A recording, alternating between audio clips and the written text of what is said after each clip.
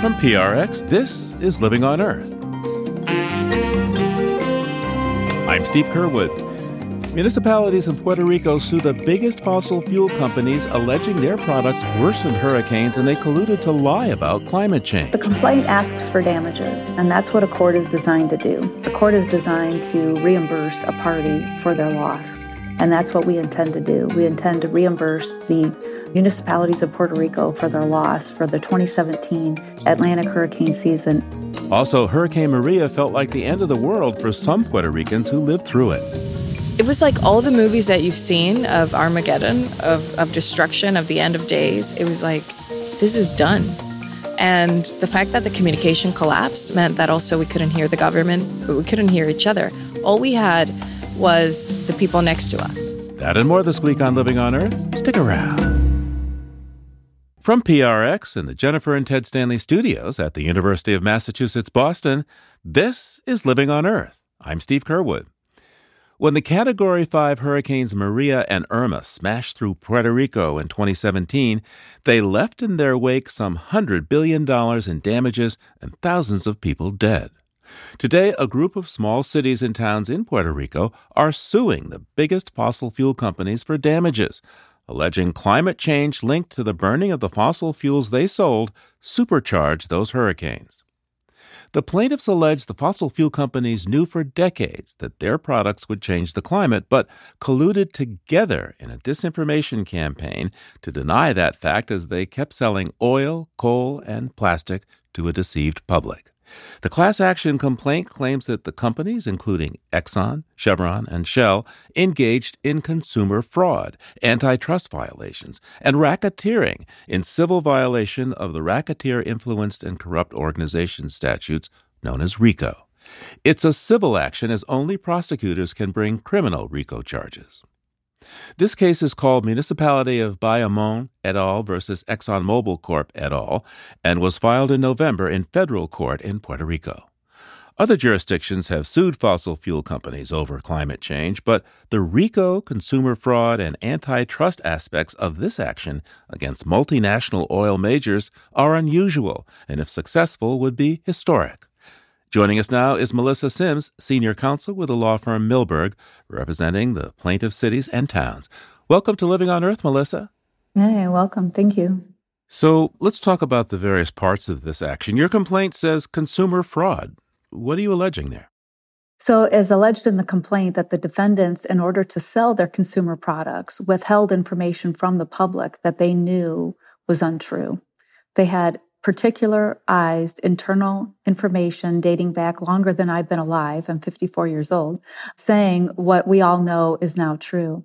So Exxon had an intern in 1978 that predicted with particularity what is exactly happening in this world today. And his name was Steve Kinsley.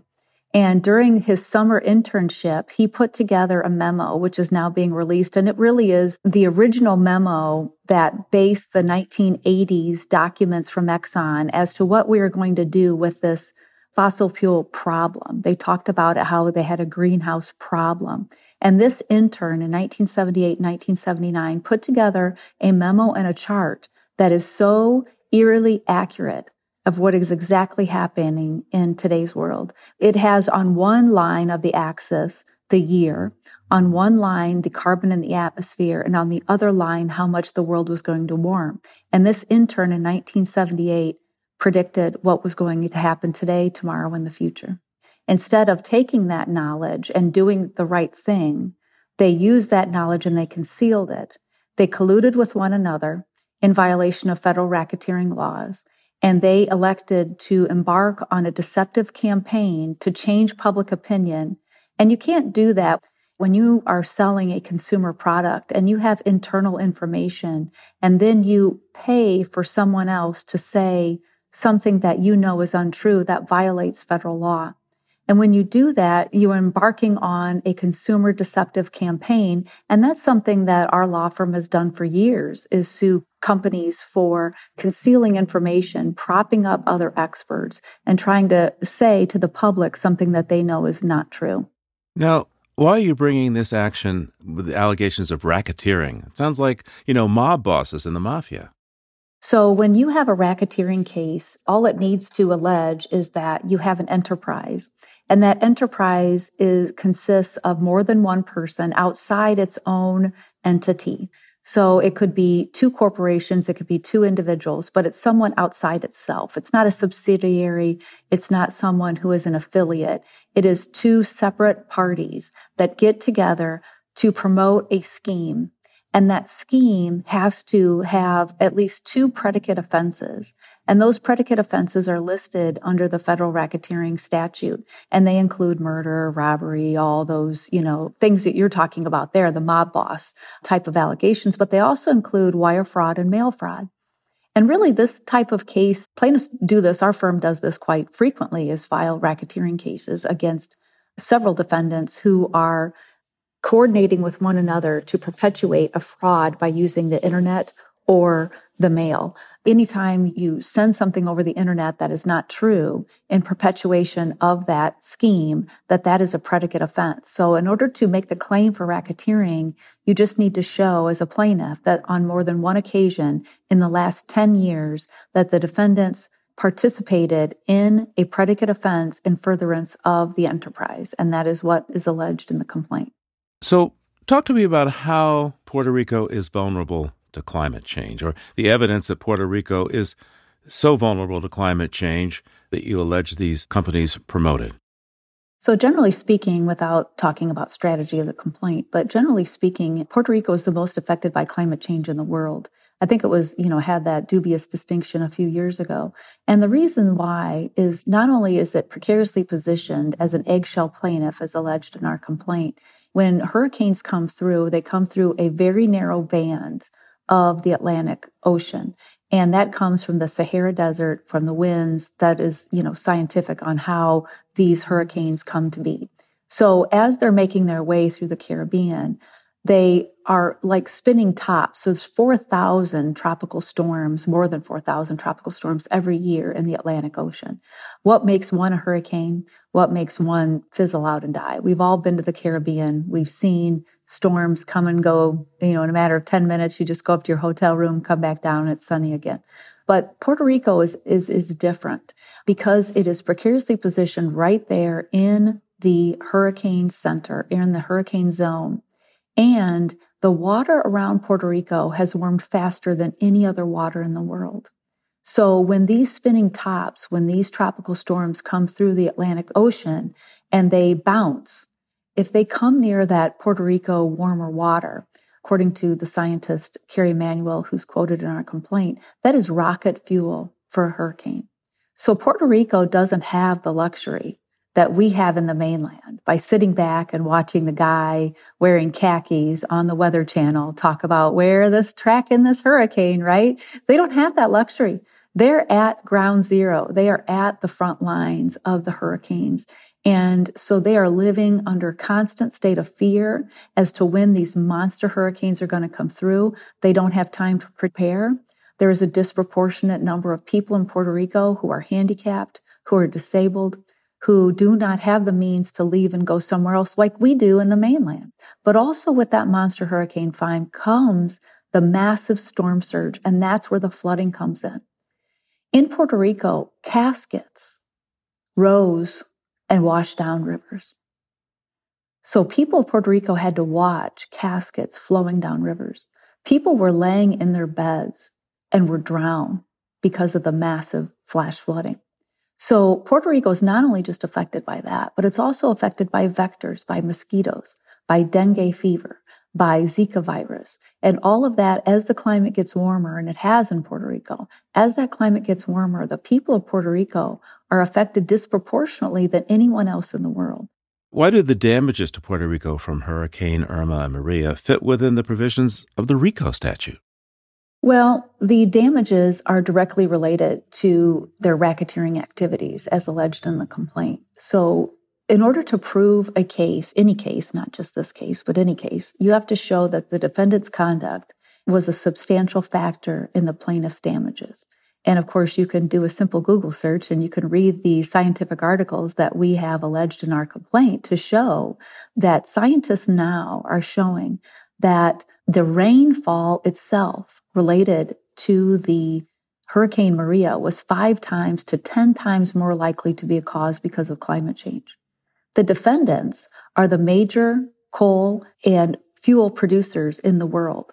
Actually, the Climate Accountability Institute actually did an analysis of the companies that are most responsible for climate change, the top 100 companies, and they have an actual percentage of each one in their contribution. So we know what each defendant has contributed towards climate change, according to fossil fuels in the atmosphere. So these defendants, as alleged in our complaint, are 40.01% responsible for the carbon in the atmosphere, which directly affects Puerto Rico's damages. Now, scientists will say that any given storm may or may not be directly attributable to climate disruption, that you're looking at an overall trend, but a particular storm may or may not have been triggered by this. What's your response to that? The scientists in Puerto Rico have attributed the intensity of Hurricane Maria to be caused by climate change. It's not the storm itself, it's the intensity. And the intensity has been directly related to climate change. Now, you have done RICO cases involving consumer products in the past. Tell us a little bit about that. So our firm, Milberg, has been involved in numerous racketeering type conduct over the last 20 years. So recently with the opioid litigation, if you recall, where the opioid manufacturers and the distributors colluded together to flood the market with prescriptions. And so our firm was involved in that. And one of the allegations that was in the MDL was racketeering. There's been other numerous cases with our firm and with other of our sister firms that have filed, but there are also the emission cheat cases where some of the manufacturers, auto manufacturers, colluded with the manufacturers of the emission control devices and decided to cheat the consumers into believing that their products met those standards. So our firm was also involved in that, but not just those cases. There has been a swell of racketeering cases over the last 15 or 20 years where plaintiffs have been successful getting past a motion to dismiss. And that's really the goal here, is to get past a motion to dismiss, to get into discovery and to find out more information that substantiates our claims, because a lot of this information has been withheld from the public. Right after the break, we'll continue our conversation with lawyer Melissa Sims about the class action lawsuit against fossil fuel companies seeking damages for the 2017 hurricanes in Puerto Rico and what she thinks the public needs to know. Keep listening to Living on Earth.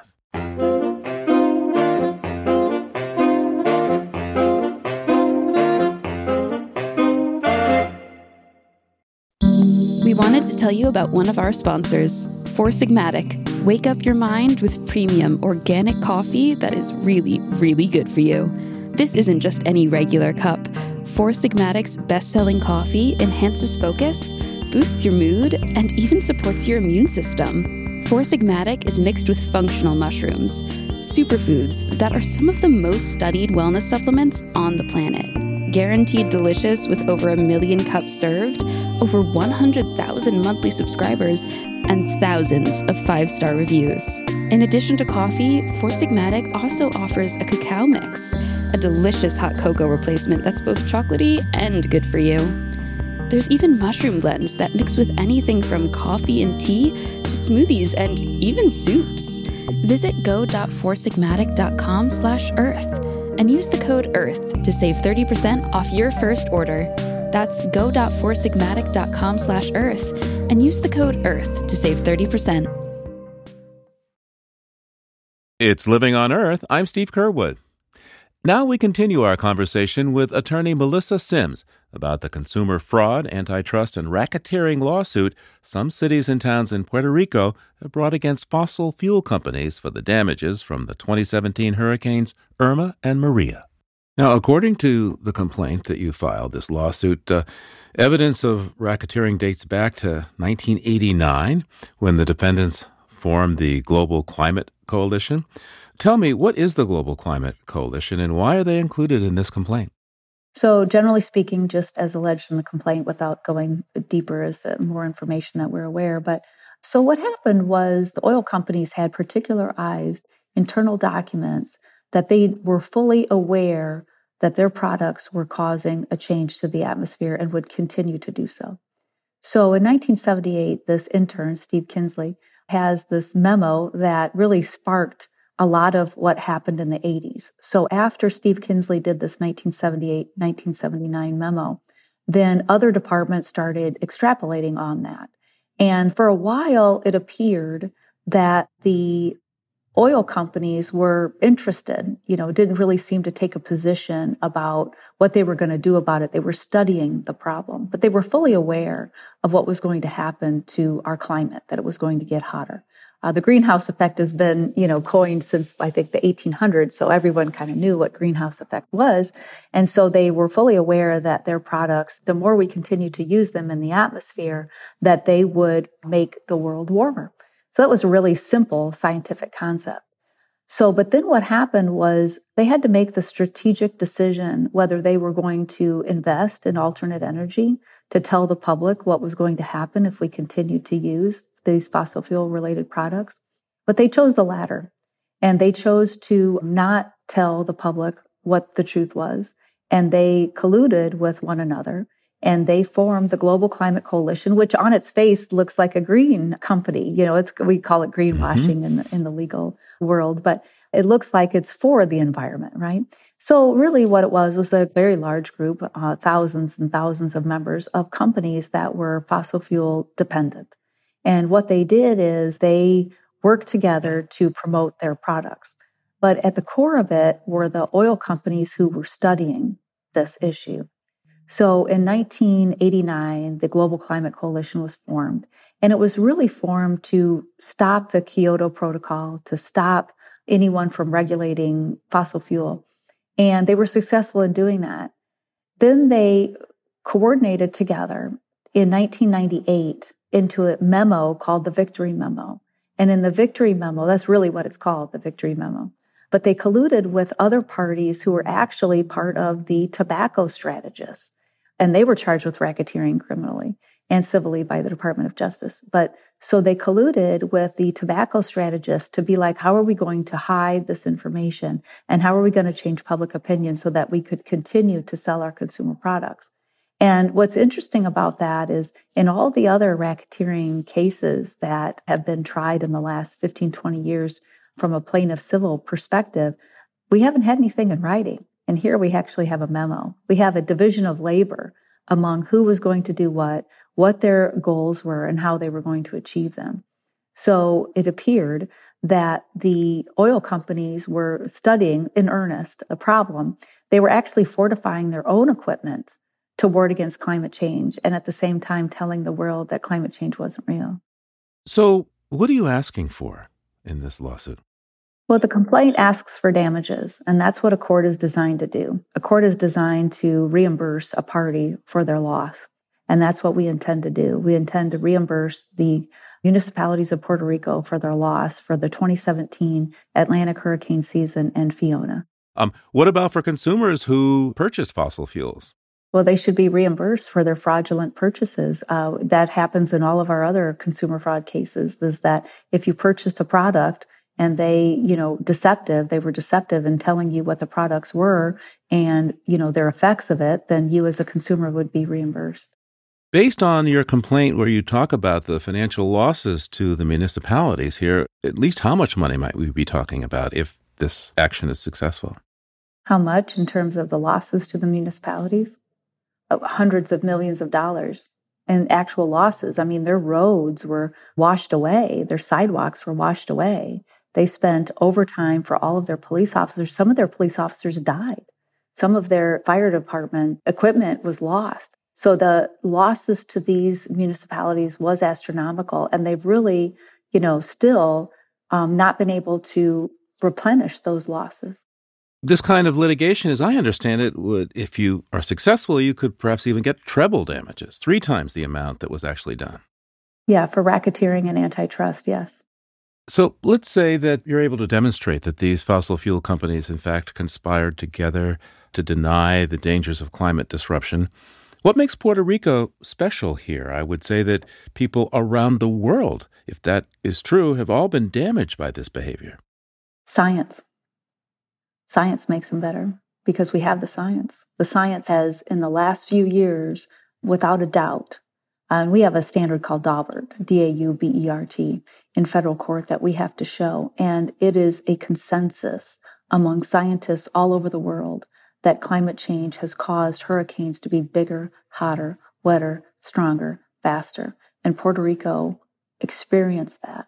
And they experienced it to the point where, 4,000 people died, So we have a duty, I believe, to show the world what happened in Puerto Rico. Not only what happened in Puerto Rico, but how Puerto Rico handled it. They are really a beacon for the rest of the world. I mean, we can turn to Puerto Rico and how they responded to Hurricane Maria. And I don't know if you've ever been to Puerto Rico, and I encourage everyone to go. They're the finest people on the face of the earth. But there were many communities without power for 6 months, without power. These people were cleaning themselves in buckets, that had no power to power their phones or have air conditioning, and they were washing their clothes in buckets, and yet they were still kind to each other, and it really chokes me up thinking about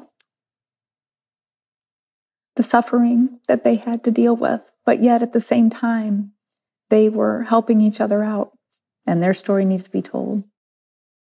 Melissa Sims is senior counsel at the law firm Milberg. Thank you so much for taking the time with us today. And thank you. We reached out to each of the fossil fuel companies Melissa Sims mentioned in our interview. The only one that got back to us by our deadline was Shell. A spokesperson sent a statement that read in part, "Addressing a challenge as big as climate change requires a truly collaborative society-wide approach. We do not believe the courtroom is the right venue to address climate change, but that smart policy from government, supported by action from all business sectors, including ours, and from civil society, is the appropriate way to reach solutions and drive progress."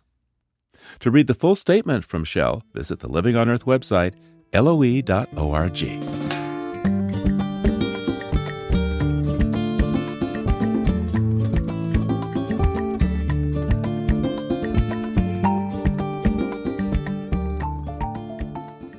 The impact of devastation from Hurricanes Maria and Irma in 2017 can be measured in huge numbers, ranging from wind speed and inches of rain to property damages and lives lost.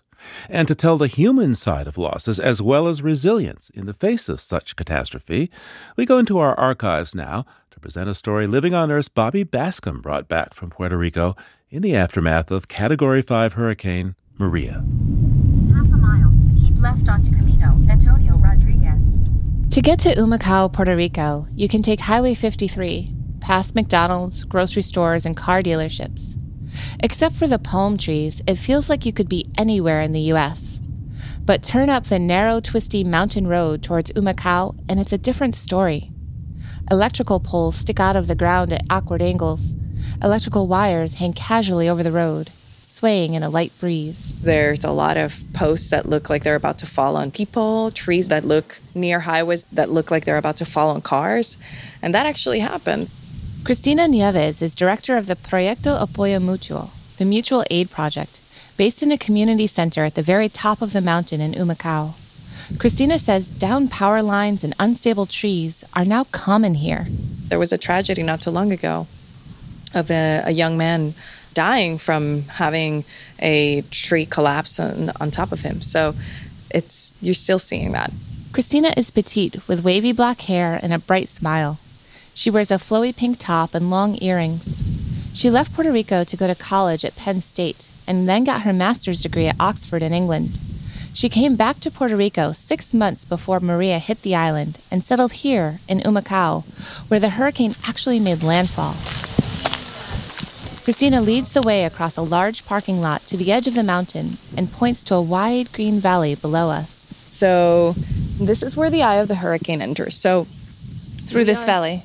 Yes. It actually made landfall first in this community and all of these mountains. But just to describe this area where we are, so right there is the ocean. So that's obviously where the hurricane came in and just traveled up this little valley in between us here, between us, the mountain that we're standing on, and that mountain over there, and hit these homes right in front of us. Mm-hmm. Yeah, absolutely. Were you here during the hurricane? I was. Yeah, my house is actually not too far from here. Wow. So what did it feel like? It was chaotic. We prepared so well because we had basically a 2-week heads up. We were prepared from Irma already. We had storm shutters were up. We got water, a few days before the hurricane, and we filled our cistern. But the actual hurricane, because we were so close, we started feeling it on the 19th. 1 a.m, we wake up, we start feeling and hearing the sounds, and it's just loud and you can barely hear each other. And that's when we started noticing that the water was coming in through into all your the house. Windows. Yeah, through all the windows, through the storm shutters. It didn't matter. It was just coming through. And at first we were actually trying to figure out if we could dry the water and address that. And then we also started noticing that we have all of our doors are glass sliding doors, and we noticed that the glass was bending inward. So to try to keep it from being pushed into the house, we took all of our furniture and put it, backed it up from the door to the wall, like in a chain. And it was like the table and the chair and the bookshelf and everything supported each other for all the way to the nearest column. But that didn't help. And it was around 4 a.m. that the skylights exploded in, and then the window exploded in as well. So there was glass flying. So at that point, we actually got into the safest spot, which was a bathroom under the staircase that had not a lot, other than the door. There was no way of getting in or out. And we got in, dog, cat, 3 adults in this tiny bathroom, and just waited. And then we started seeing the water coming in from under the door, and it's just coming in, and we were just like, what do we do? So we just put everything we had, and basically everything that got wet we had to toss away. And it was just, the hurricane came in. It was not just water, it was leaves, and then the painting from inside the walls was scraped off from the pressure. It was like a pressure washer had come into the house and just scraped not only outside but inside. The paint came right off your walls. Mm-hmm. That sounds really scary. Oh yeah, I mean, it was. Luis is a musician, so he was playing. My partner, he was playing the guitar. His cousin is also, his entire family plays some sort of instrument, so he was playing the drums or the percussion, and so we were dealing with it by singing. And we spent the entire hurricane like that. And then once we actually got into the bathroom, there was not a lot of space. So we kind of took a nap sometime in the middle of the night because you're so exhausted and there's nothing you can do. Everything's getting destroyed. And when we came out at 7 a.m, we noticed that our 2,000-gallon cistern had come off. So the entire cistern was emptying out. And that was just at the moment when the wind started changing directions. We never felt the calm of the storm. We were it was basically the wall of the eye. We never got the actual eye. So this was like the wall of the eye just passed right through us. So we got because of our altitude, we also got the strongest winds, and some of the storm shutters were actually pulled off from the wall. It was something so massive that you can't quite understand it and comprehend it when you see that something that's designed to withstand storms didn't. That's when you realize, okay, we're dealing with something that's beyond the scales that we're used to. Yeah.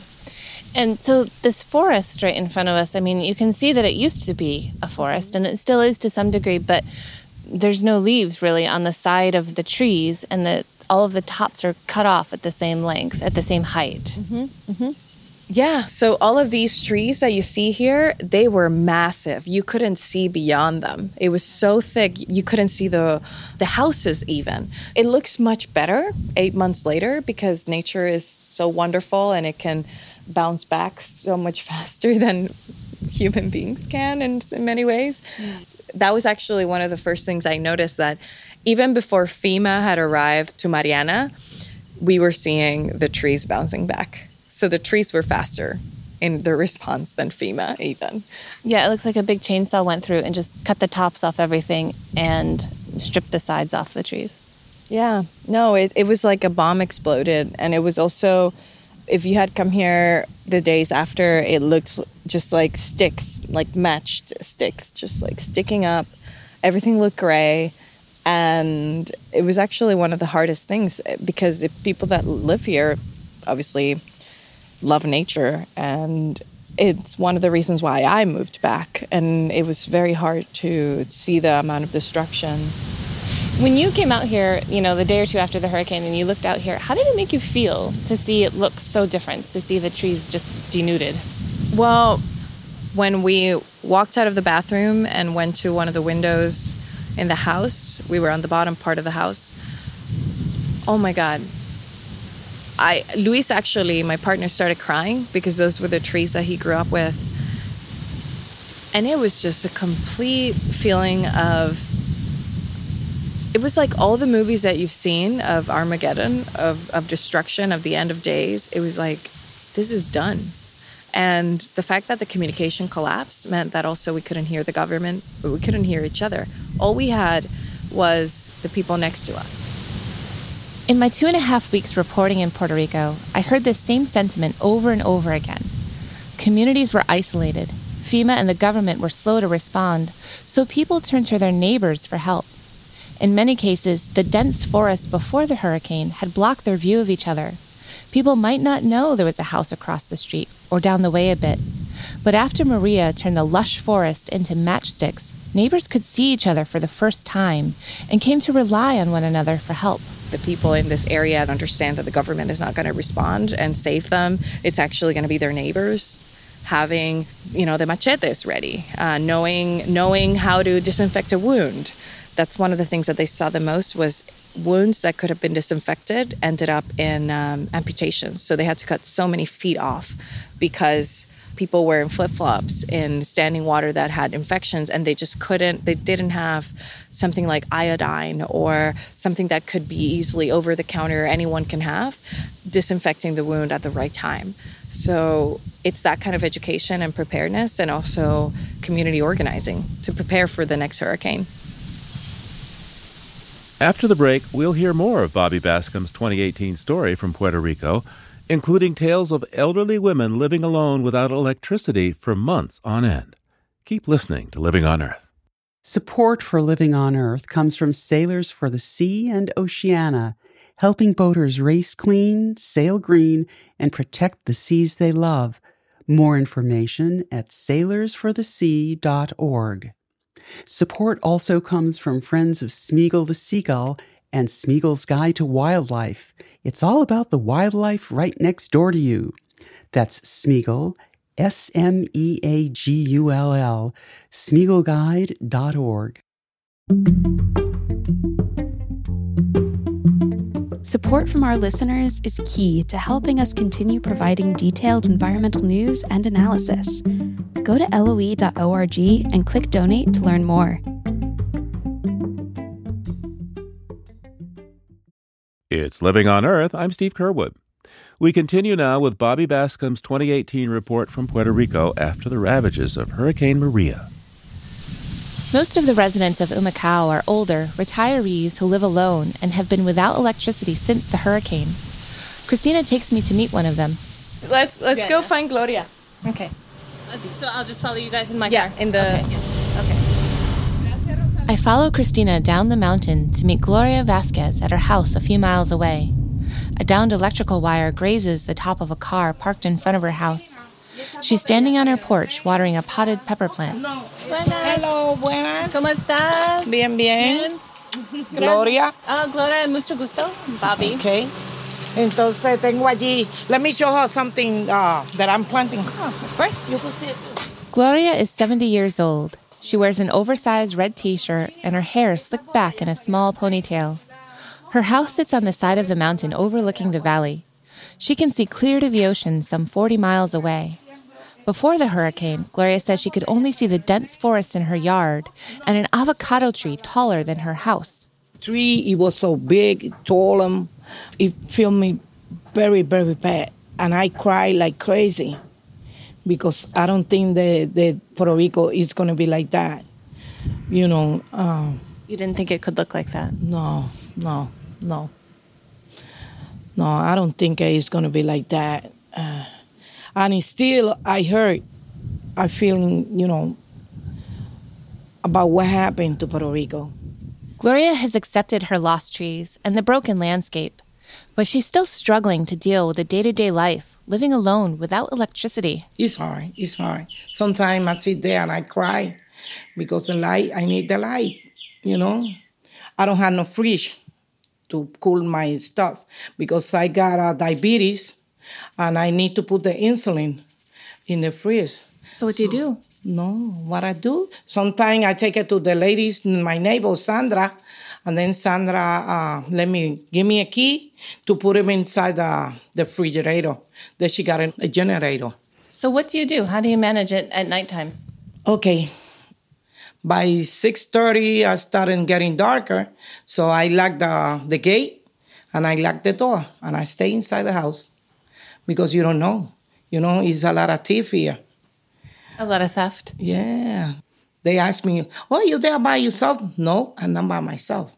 I got a husband. My husband is a police and he's working. Gloria lived most of her life in the Bronx. She moved there as a teenager with her family and worked for 50 years, mostly as a hairdresser.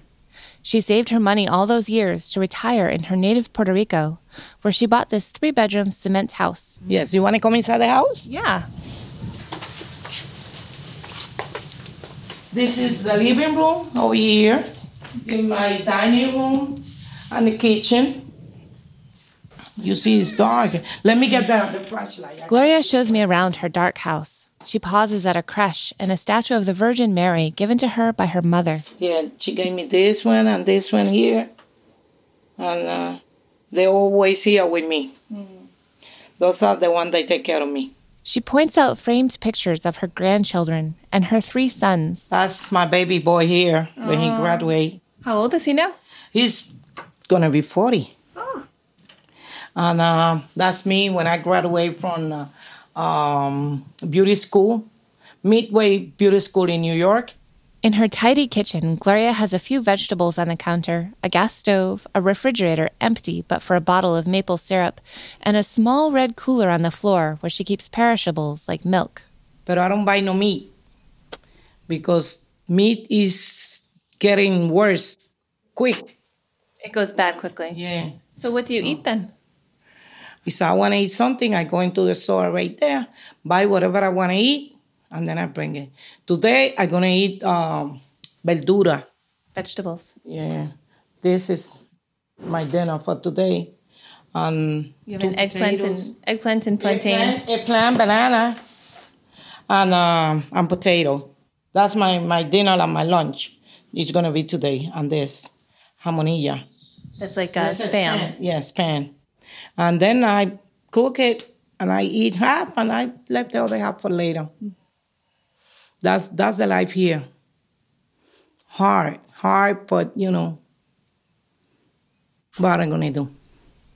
That's the life for most of the residents in Humacao. The majority of people here are elderly, living alone and without power. That isolation can be depressing and deadly. But since Maria hit, locals are looking to each other for solace and sustenance. The next day, I drove the twisty road back to the Mountaintop Community Center in Humacao. 6 older women have gathered today to cook for their neighbors, as they do each week, Monday through Friday. There's a sign out front that indicates when they'll be cooking and says, "Aceptamos donativos solidarios." We accept solidarity donations. For $5, anyone can buy a homemade lunch of rice, beans, and meat. Maybe some fruit if one of the ladies has extra papaya or pineapple coming up at home. Today, a woman, ironically named Maria, is cooking up chunks of pork. This is pork. I like to make them soft and nice and tender, like very bite. Very good. It is. And you can make it with this and rice and beans. Oh, gosh, we're eating good here. Maria says coming here to feed the community is a type of therapy for her. She gets out of her lonely, dark house for the day and cooks with her friends. They chat about family and argue like sisters. Life feels normal again. This theme of working together and resilience is everywhere in post-Maria Puerto Rico. About 9 months after the storm, a local musician named Hooray for the Riff Raff produced a song in part about recovery on the island. The music video shows scenes of a hurricane-ravaged community and tells the story of a young family trying to work through it. From El Barrio to Arecibo, Pa'lante. From Marble Hill to the coast of Emmett Till, Pa'lante. Pa'lante is truncated from the Spanish phrase para adelante, which literally means move forward. But Humacao community organizer Cristina Nieves says it means much more than that now. So Pa'lante means that we're going to keep moving forward, we're going to keep rising, and we're going to keep fighting. And I think it also means, for me and for what we're doing, it's about connecting with the root. We'll look back at this moment in history, and I think it'll have a huge fork on the road where in what it does to the Puerto Rican psyche. The conclusion at the end of this disaster we're still living it is that it was us. We were the ones that could respond. We were the ones that had to, and that were capable of saving lives. And it was community members that were able to, that were capable of doing it. So, pa'lante. We keep building. To my mother and my father, I say, pa'lante. If there's any silver lining to the devastation that Maria brought here, it might be this: a renewed sense of community, Puerto Rican pride, and resiliency that people hope will keep them moving forward to rebuild and meet the next challenge together. To all who lost their pride, I say, pa'lante. Living on Earth's Bobby Bascom. To all who had to survive, I say, pa'lante. To my brothers and my sisters, I say, pa'lante.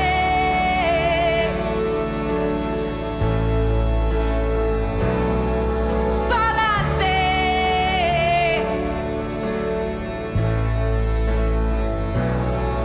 Pa'lante. To all who came before, we say, pa'lante.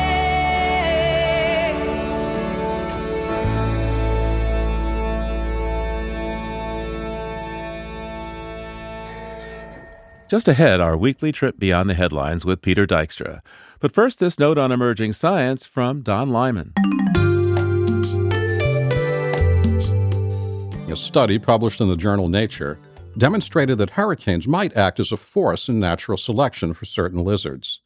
Scientists were already studying a species of anole, Anolis scriptus, a small lizard native to the Turks and Caicos, when Hurricane Irma hit their study area in 2017. The scientists returned to their research site after the storm and observed that the surviving lizards had longer forelimbs, shorter hind limbs, and bigger toe pads on average than the overall population of lizards present before the hurricane. The researchers speculated that perhaps these body characteristics might have helped the remaining lizards survive the hurricane, meaning hurricanes could be a factor in natural selection, possibly affecting the evolutionary trajectory of the lizards. But the scientists also wanted to know how the lizards survived the hurricane to begin with. Did they hide on the ground or in crevices in trees?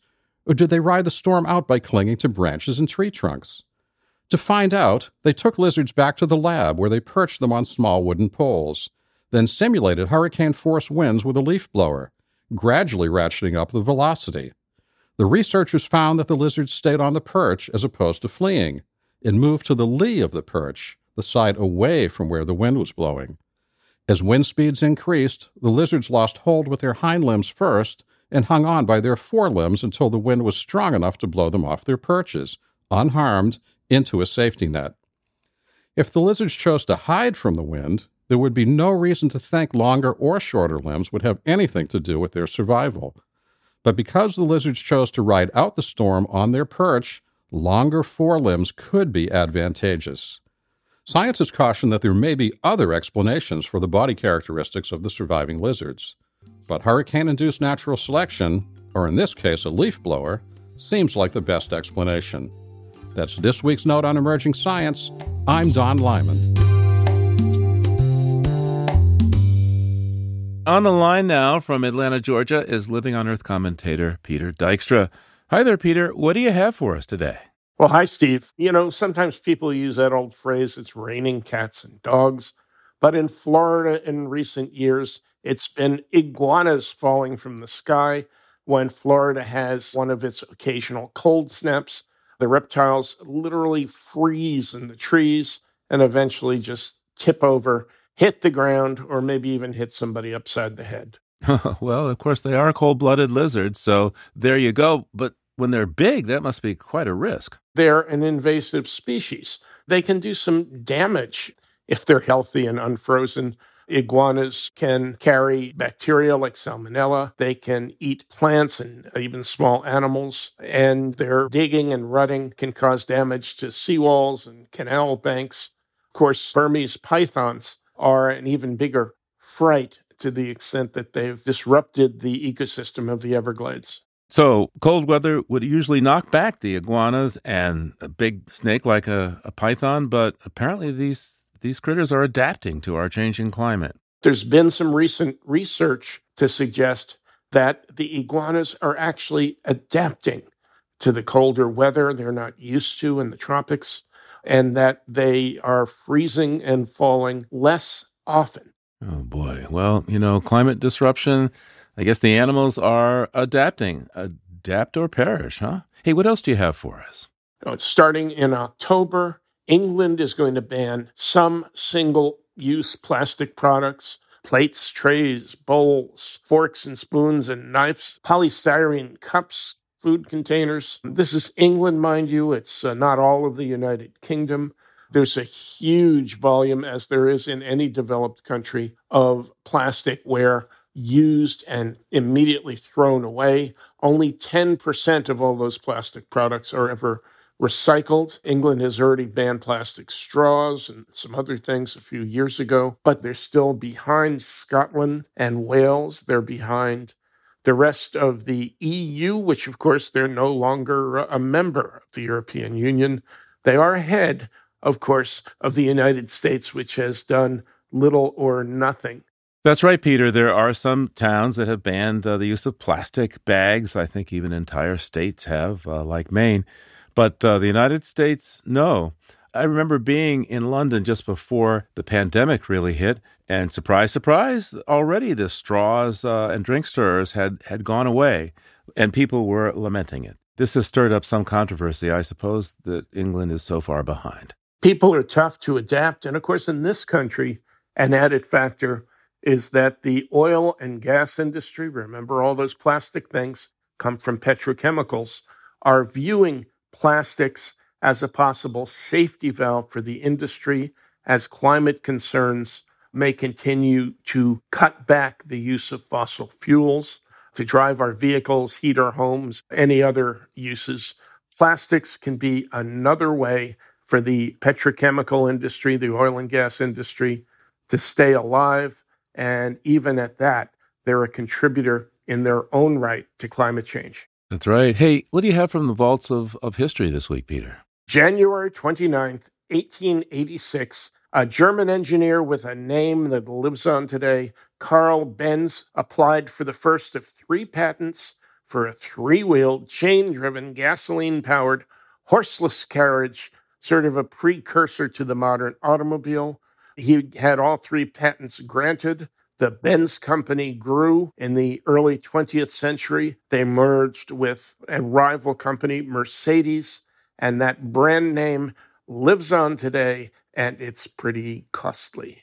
And actually, one of the most important stories about Carl Benz is his wife, Bertha Benz. She not only made it financially possible for him to do this, but also invented some of the components, gearing systems so that new horseless carriage with 3 wheels could climb hills, and also brake pads so you could slow the thing down. I'll have to take your word for it, Steve. I was too young to have been there. Okay. Peter Dykstra is a Living on Earth commentator. Thanks so much, Peter. We'll talk to you again real soon. All right, Steve. Thanks a lot. Talk to you soon. And there's more on these stories on the Living on Earth webpage. That's LOE.org.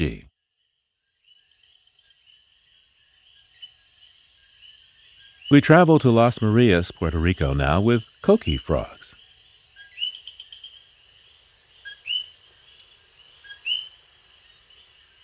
Coquis are endemic to Puerto Rico and a national symbol for the island. Many frog species, including kokies, were heavily impacted by Hurricane Maria, but within months of the storm, they could once again be heard across the island. A welcome sign that life would eventually get back to normal.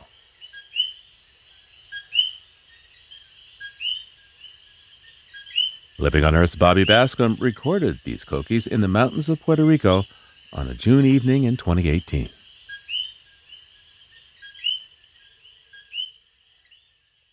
Next week on Living on Earth, the controversy surrounding entanglements of North Atlantic right whales with fishing gear. Researchers say the vast majority of the right whales have been caught up in ropes from lobster fishing gear, which can be deadly.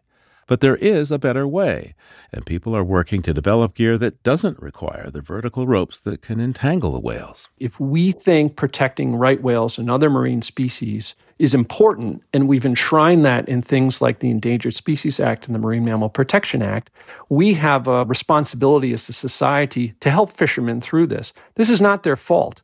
Entanglements happen as industrial accidents. There's no fisherman out there that wants to hurt a right whale or any other species. And so the solution to that then is subsidizing the cost of the purchase of the gear. You can hear about efforts to design affordable whale-safe fishing gear next time on Living on Earth from PRX.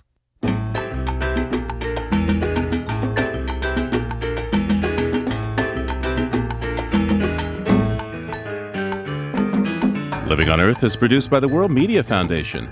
Our crew includes Fern Alling, Naomi Ehrenberg, Bobby Bascom, Paloma Beltran, Iris Chen, Josh Kroom, Jenny Doring, Mark Couch, Mark Seth Lender, Don Lyman, Justneil Mahal, Louis Mallison, Ainsley O'Neill, Sophia Pandelides, Jake Rigo, Elle Wilson, and Yolanda Omari. Tom Tiger engineered our show. Allison Lierstein composed our themes. You can hear us anytime at LOE.org, Apple Podcast, and Google Podcasts, and like us, please, on our Facebook page, Living on Earth. We tweet from @LivingOnEarth, and you can find us on Instagram at Living on Earth Radio, and you can write to us at comments@LOE.org. I'm Steve Curwood. Thanks for listening.